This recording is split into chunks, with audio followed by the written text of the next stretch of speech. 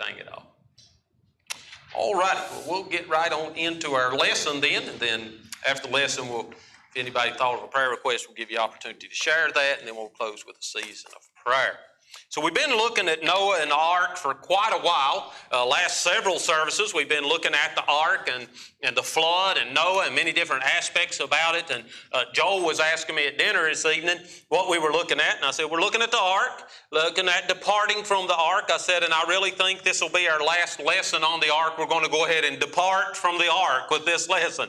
I said, there's a lot more that we could get into in regards to the flood, looking at a lot of the geographical things that stumps evolutionists that the flood explains, and we could spend another 2 or 3 months looking at those type of things and all that the flood answers.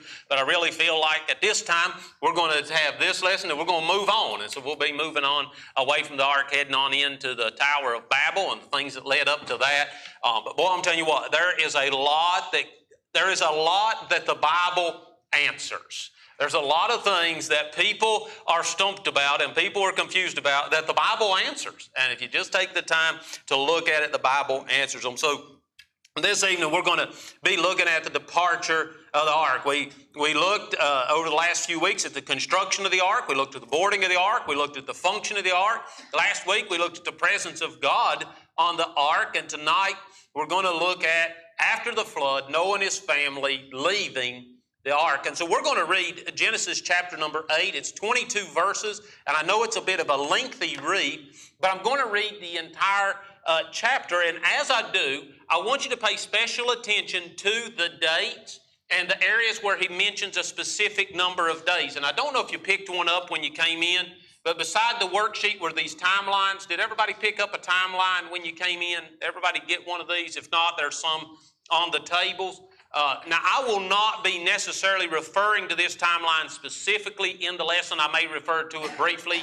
But as we go through the chapter, notate the dates and the times that he mentions number of days, and then later you can refer to this timeline, and this breaks down how long Noah was on the ark and shows you each interval, each space of time. There's some places in the Scripture where sometimes it's a little hard to decipher, and this clears all that up and gives us a clear timeline.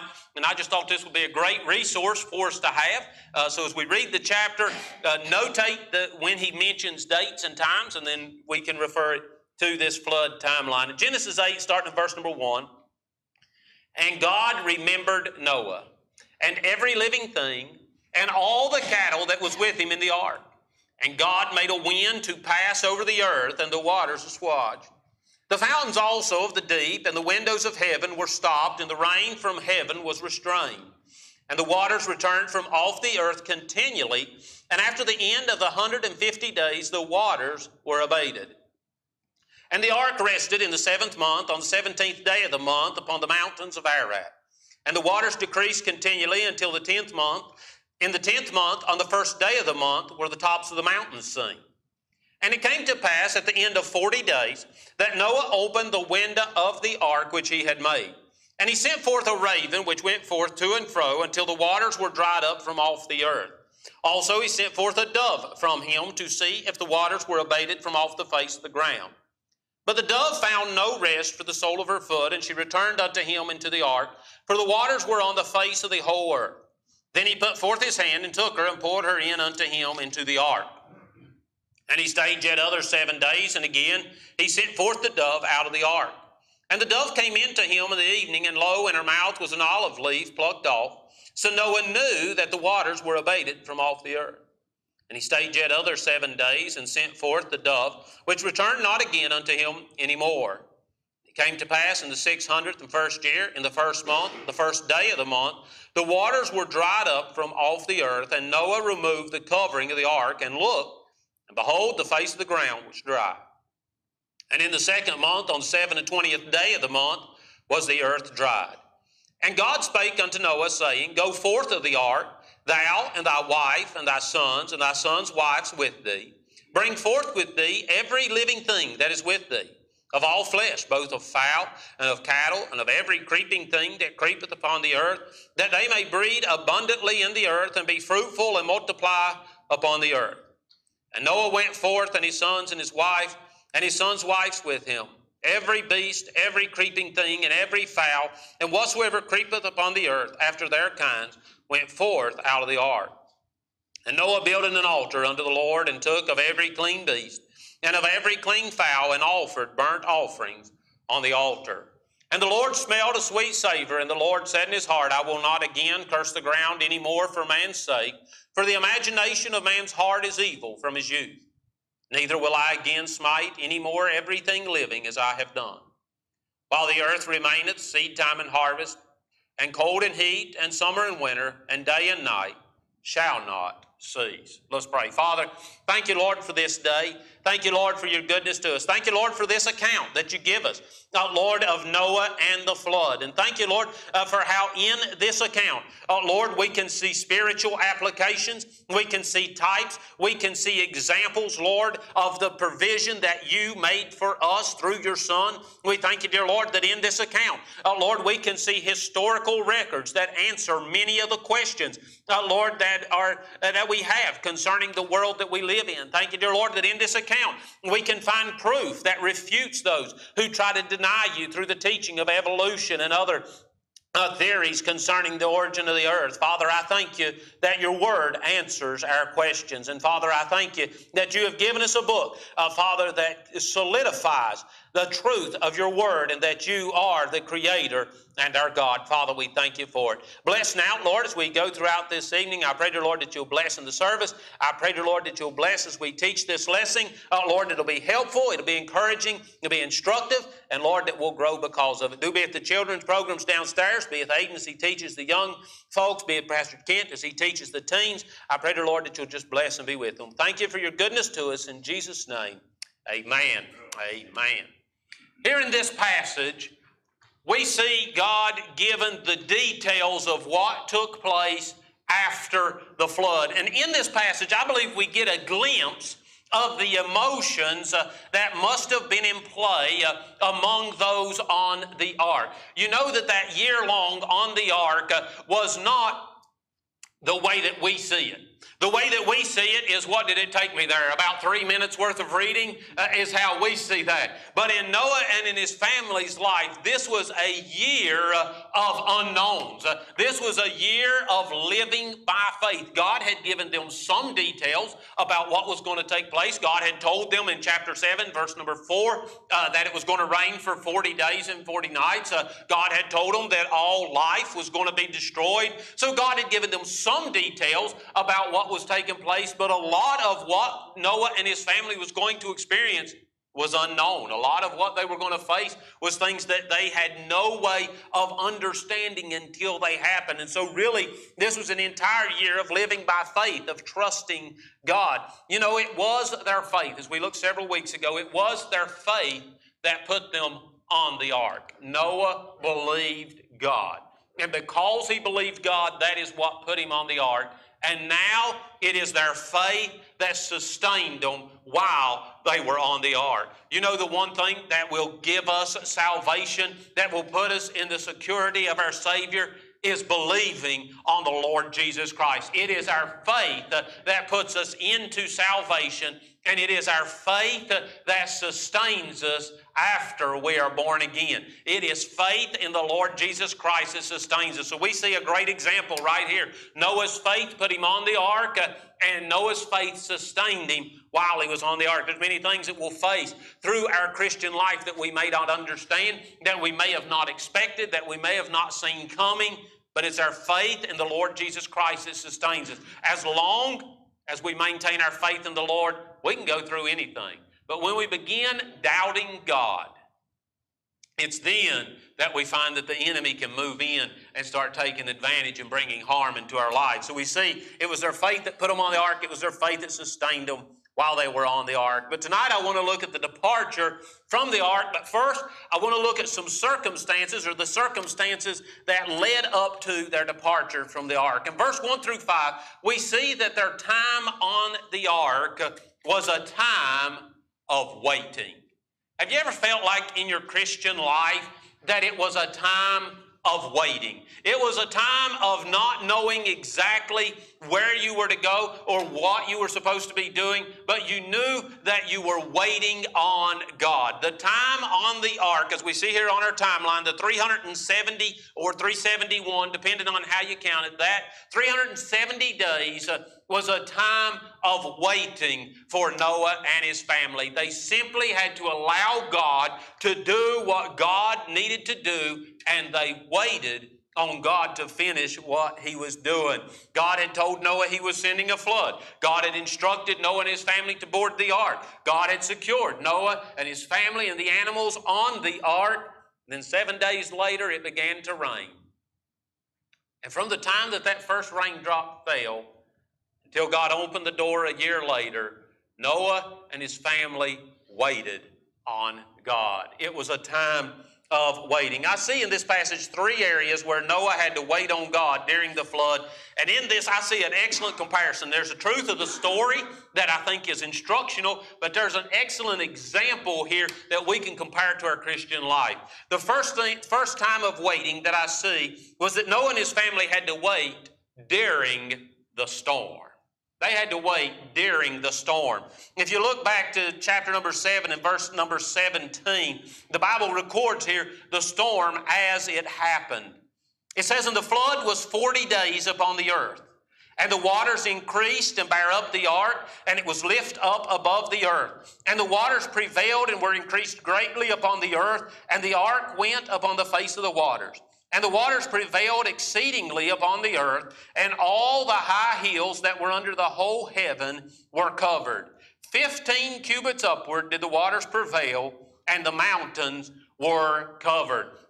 God told Noah, He said, it's going to rain for 40 days. And here in these verses, we see the rain coming. Now, there is some debate as to whether or not it had rained before the flood. I personally believe that it had never rained up until this point. I believe there's biblical proof of that it had never rained. And so I believe that although God had told Noah that He was going to send rain, and God had told Noah that the earth was going to be flooded, Noah did not understand how it was going to happen. You know what? There are some things that God instructs us that we understand these are things that's going to come into our life, but many times we don't understand how they're going to happen.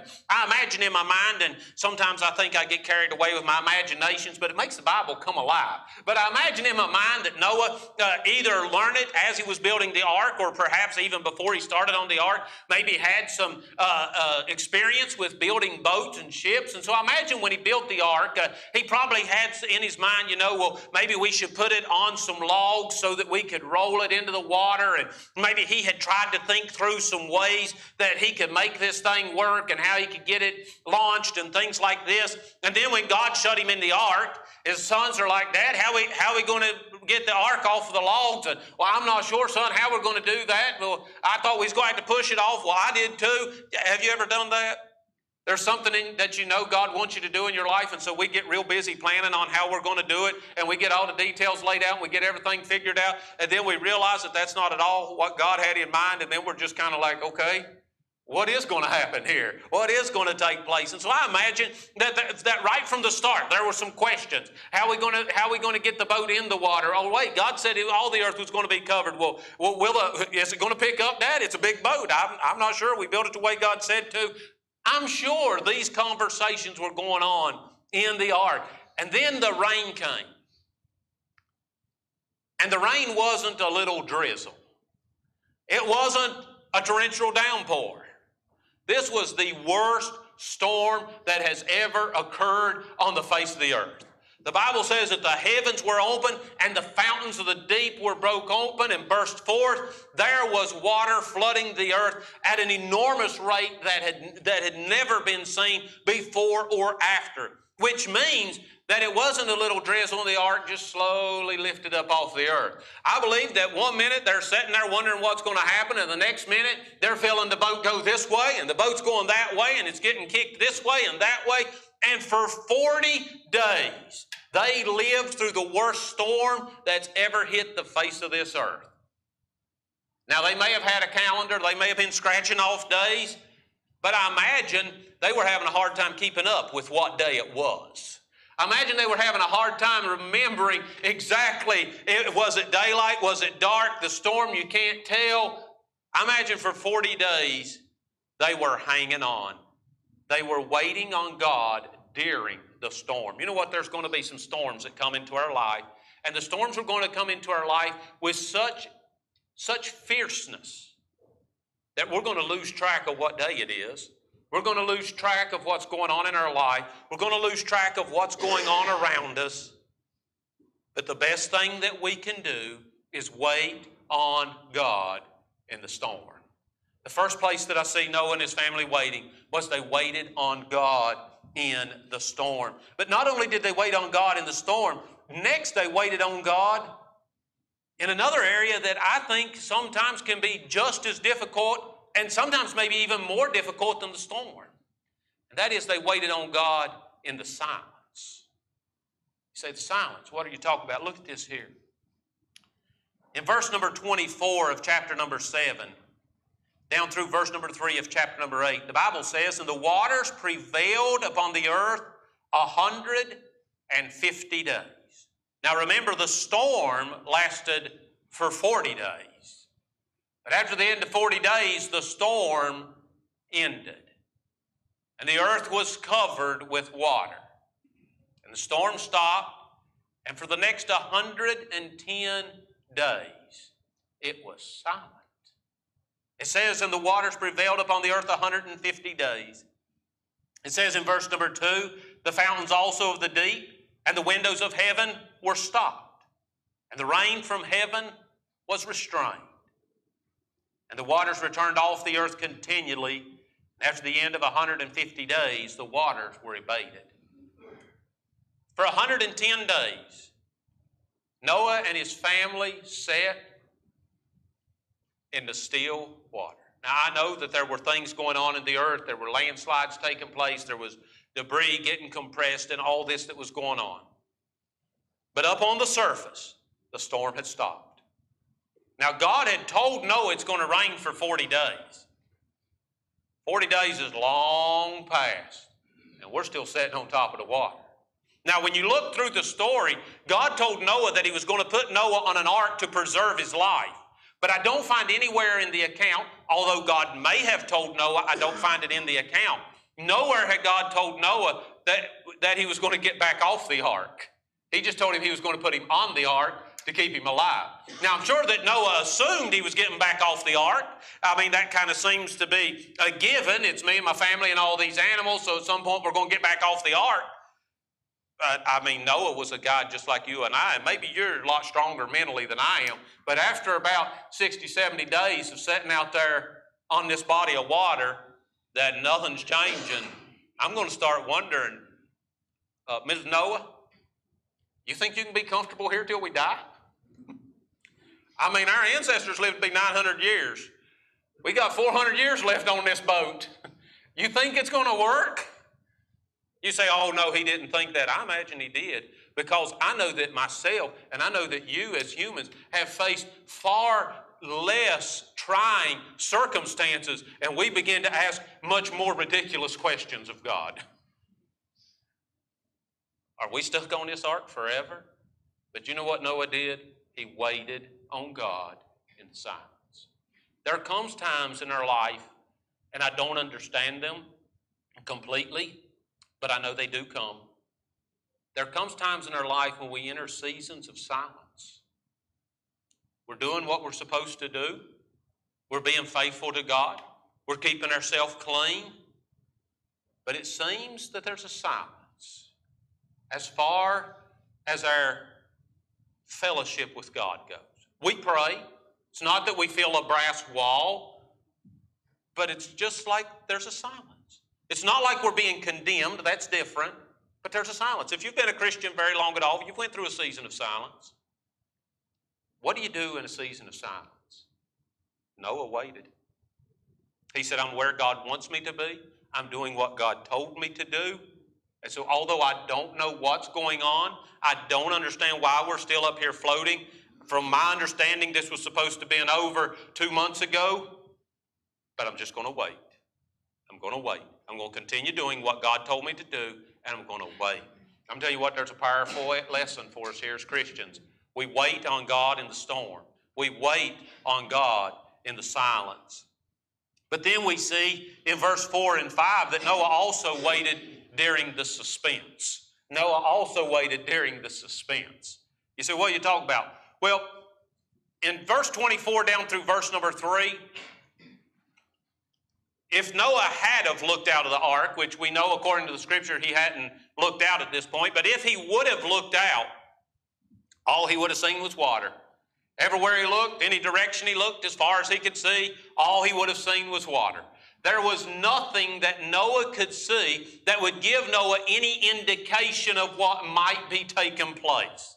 There was no way that he could add any data to his human reasoning to help him figure out what was going on. It was just water.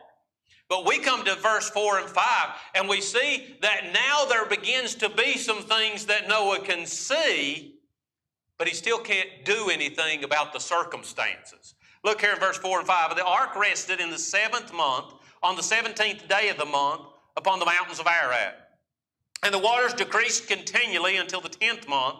In the 10th month, on the first day of the month, were the tops of the mountains seen. In verse number 6, we see that Noah opened the window. So I see here that Noah waited during the suspense. Now, for 110 days, he just floated. But on the 150th day, which was the 7th month, the 17th day of the month, that's the same time that the 150 days were over, the ark stopped. Something changed. Now, I'm telling you what, that must have been exciting. After 110 days of just floating, and now the ark touches bottom, something has changed. Something about our circumstances changed. Have you ever been in a situation in your life or a period in your life whenever you're not sure what is going on, and then a circumstance changes? And we put all of our attention on that circumstance. And we begin pouring all of our attention that this has got to be a sign of what is going to happen next. And after a little while, we begin to realize that ain't much changed. You see, the ark rested on the 7th month, on the 17th day of the month, on the mountains of Ararat, and the waters decreased continually until the 10th month. The ark hit ground. Exciting day. Circumstances has changed. 3 months later, we're still sitting in the ark. I don't know if I'm communicating this well, but boy, I'm telling you what, I can see it in my life. There have been times whenever I all of a sudden think, aha, now I've got control of it. During the storm, I didn't have any control, but I made it through the storm. During the silence, I didn't know what God was doing, but now, aha, I can grab a hold of this. Now I've got some control. Now I can start reasoning. I can start thinking. I can start figuring this thing out. And then after a while, I realized that no, God's still in control. I still just need to wait. Let God take care of it. Boy, sometimes whenever we start grabbing hold of those circumstances and we start thinking through scenarios, I mean, we have smoke coming out of both ears as we're trying to figure out all that God is doing. When God says, wait during the storm, wait during the silence, wait during the suspense, I am in control. Noah, when I closed the door, I told you I was going to get you through this. Now, Noah, you don't know what's going on. But Noah, you're doing what I told you to do. And as Paul told Timothy, just continue in the things that thou hast learned and hast been assured of, knowing that God is faithful. So we see that this time on the ark was a time of waiting, but next we see that not only was it a time of waiting, but it was a time of watching. It was a time of watching. First, there was a time of simply waiting, no way of knowing what was coming, how long it would last, or where he would be when it was over. But now in verses 6 down through verse number 14, Noah is still waiting, but the circumstances of his wait has changed. He still has no control over what is taking place around him, but he has the ability to start observing and drawing some conclusions on what he sees going on around him. Let's consider some things that Noah was watching. First, we see that Noah was watching the receding waters. It says there in verse number 6, and it came to pass at the end of 40 days that Noah opened the window of the ark which he had made. Now, boy, there's a whole lot we could talk about right here, but I just want to mention, can you imagine the thoughts that went through Noah's mind, knowing what the world looked like when he left, and knowing what it looked like when he pushed that window open for the first time? Boy, I can't imagine the emotions that he felt. But Noah opened the window of the ark, and when he looked out, we see that Noah was watching the receding waters. Noah said, look, boys, I can see the tops of the mountains. The water's going down. It's starting to open up out here. I can see that mountain, and come on up here. Come up here. Look, I see one over yonder, and I see one over there, and no, I think that one's moving. That's just a bunch of debris. But there's a mountaintop, and they began to look and see, and they look, the water is going down.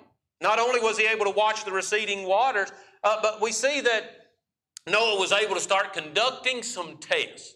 You know what? Throughout the Word of God, we find people conducting tests. The most famous is Gideon, who put out the fleece. And we refer to that all the time, that we put out a fleece. You know, this is the fleece we put out. Whenever we were talking about starting the school, we said, if we're going to open it up to the public, we need 10 people from the church. That's putting out a fleece, you know, to see what God is going to do. So Noah, he started putting out some fleece here. He started running some tests to see what was going on in the world around him. And we see that not only was he watching the receding waters, but he was watching the raven and the dove. He was watching the raven and the dove. It says there in verse number 7, and he sent forth a raven, which went forth to and fro until the waters were dried up from off the earth. Also he sent forth a dove from him to see if the waters were abated from off the face of the ground. But the dove found no rest for the sole of her foot, and she returned unto him into the ark. The waters were on the face of the whole earth. Now, if you look at verse number 10, it says, and he stayed yet other 7 days, and again he sent forth the dove out of the ark. Now, if we take that verse and compare it up here between verse 7 and verse number 8, it very strongly indicates that there were 7 days between the raven and the dove, that they weren't sent out together, because it says he waited other 7 days. So it strongly indicates that he sent forth a raven. He waited 7 days. He sent forth a dove, and that's how it's broke down on this timeline as well, if you look at that. But he sent forth a raven, waited 7 days. The raven didn't come back, so he sent out a dove. But the dove didn't come back. So why did the raven stay out and the dove didn't? Well, ravens will feed on anything, and there was a lot of anything available.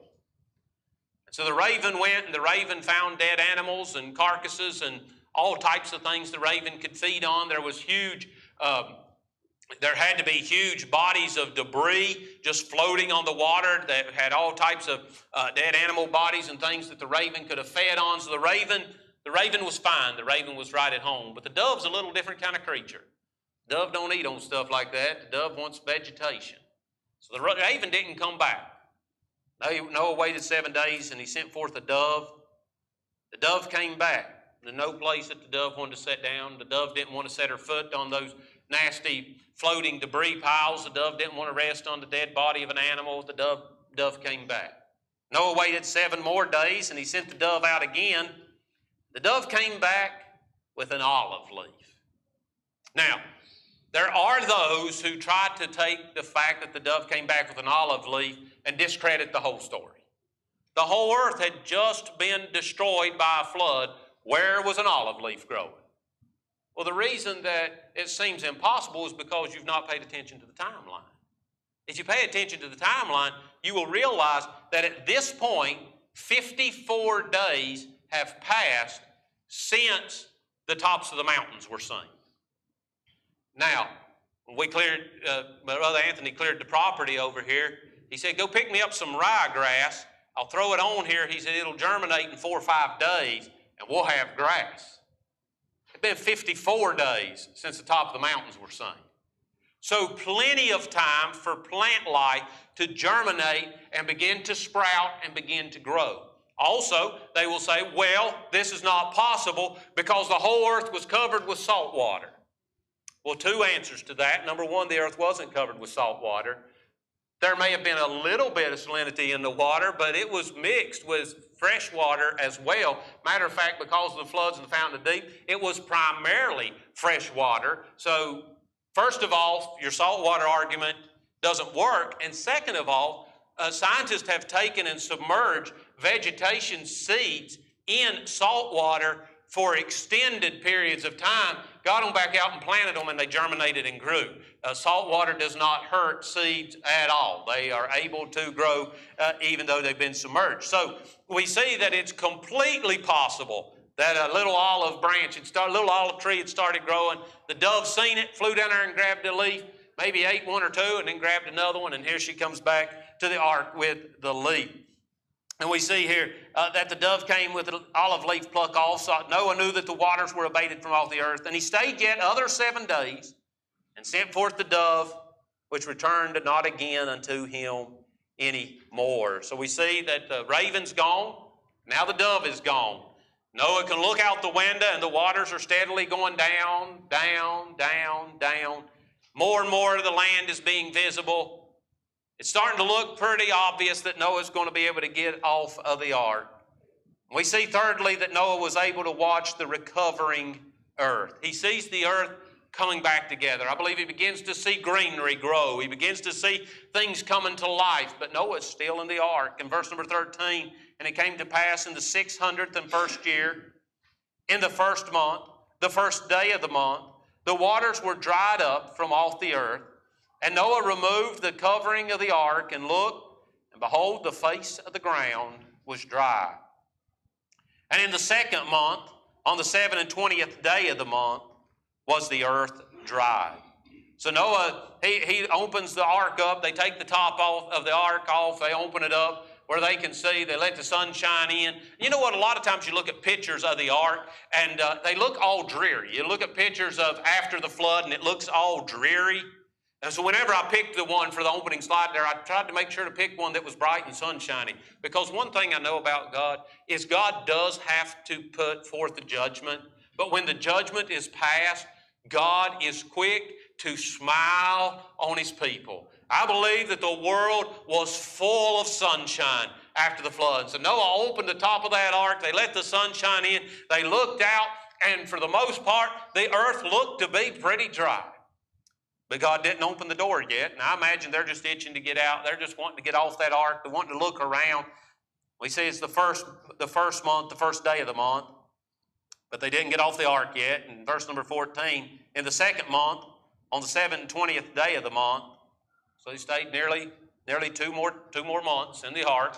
After they looked out and everything looked dry, they stayed nearly 2 more months. Then they said the earth is dry. The water is gone. And the third thing we see here in Noah's time on the ark, we see a time of worship, a time of worship. First, we see a time of waiting. Second, a time of watching. And thirdly, a time of worship. In verse number 16, God speaks to Noah and tells him it's time to leave the ark. And I love this little nugget right here in verse number 16. Let me share this with you. Verse number 15, and God spake unto Noah, saying, Go forth of the ark. Now you remember last week we looked at the beginning of chapter number 8, and God said to Noah, Come, thou and thy family into the ark. And now here in verse number 16 he says, Go forth from the ark. You know what I get out of that in my country way of thinking? God was the first person on and the last one off. He said, I'll go on first and I'll invite you to ride with me. He said, and then I will stay here until I know that you are clear. You know what? God is with us all the way through our trials and our tribulation. First one on, last one off. He said, Go forth of the ark. The first thing Noah does upon leaving the ark is to build an altar and worship the Lord. 3 things. I'll try to give them to you really quickly here. 3 things I see in this worship service. First, I see a divine direction. And God spake unto Noah, saying, Go forth of the ark, thou and thy wife and thy sons wives with thee. Bring forth with thee every living thing that is with thee, of all flesh, both of fowl and of cattle, and of every creeping thing that creepeth upon the earth, that they may breed abundantly in the earth and be fruitful and multiply upon the earth. You know what? Up until this point, Noah's been waiting and Noah's been watching. But when the time was right, God gave the direction that Noah needed. Many times we get impatient. Many times we get anxious. Many times we're like, God, we need the direction.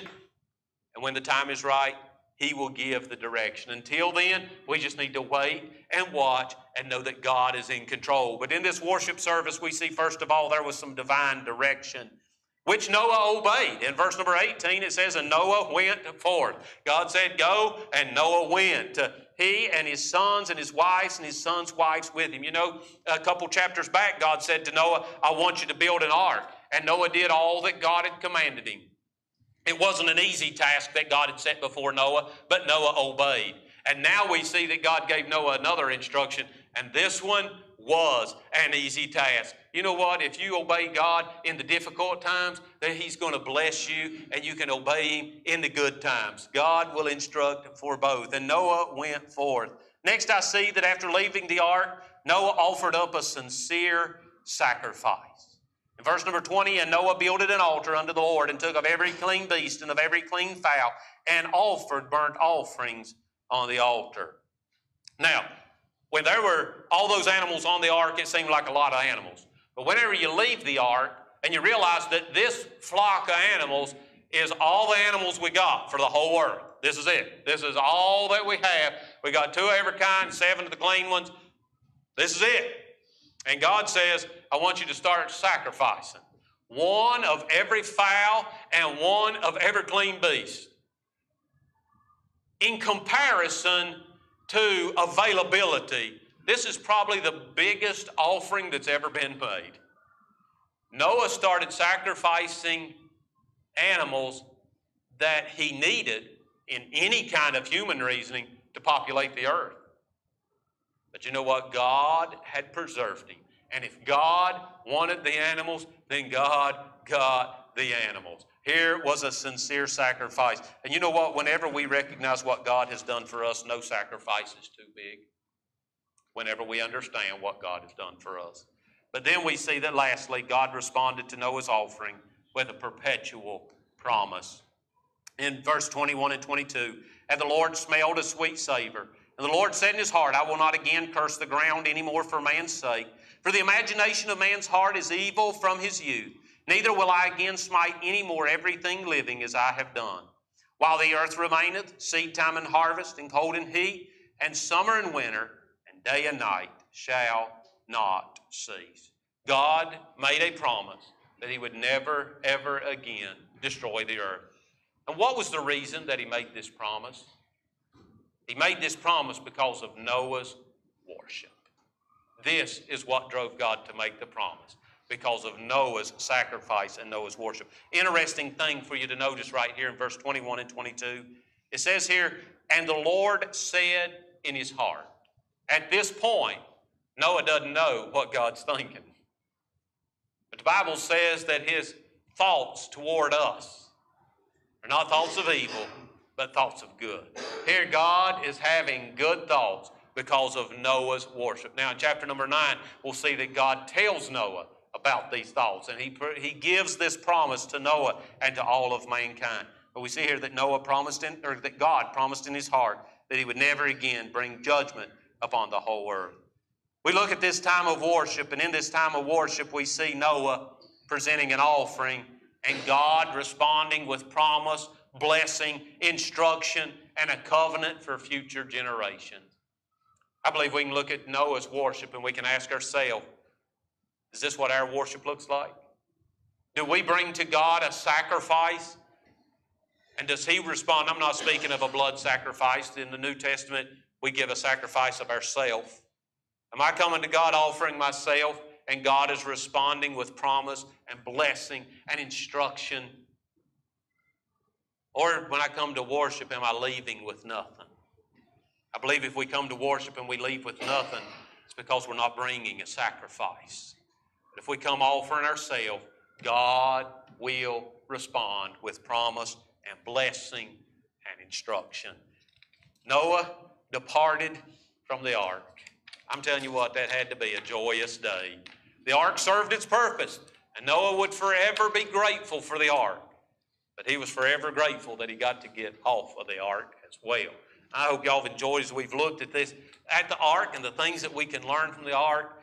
But I believe we're going to depart from the ark. And so next week we'll be moving on into chapter number 9 and looking at what the Lord has for us there.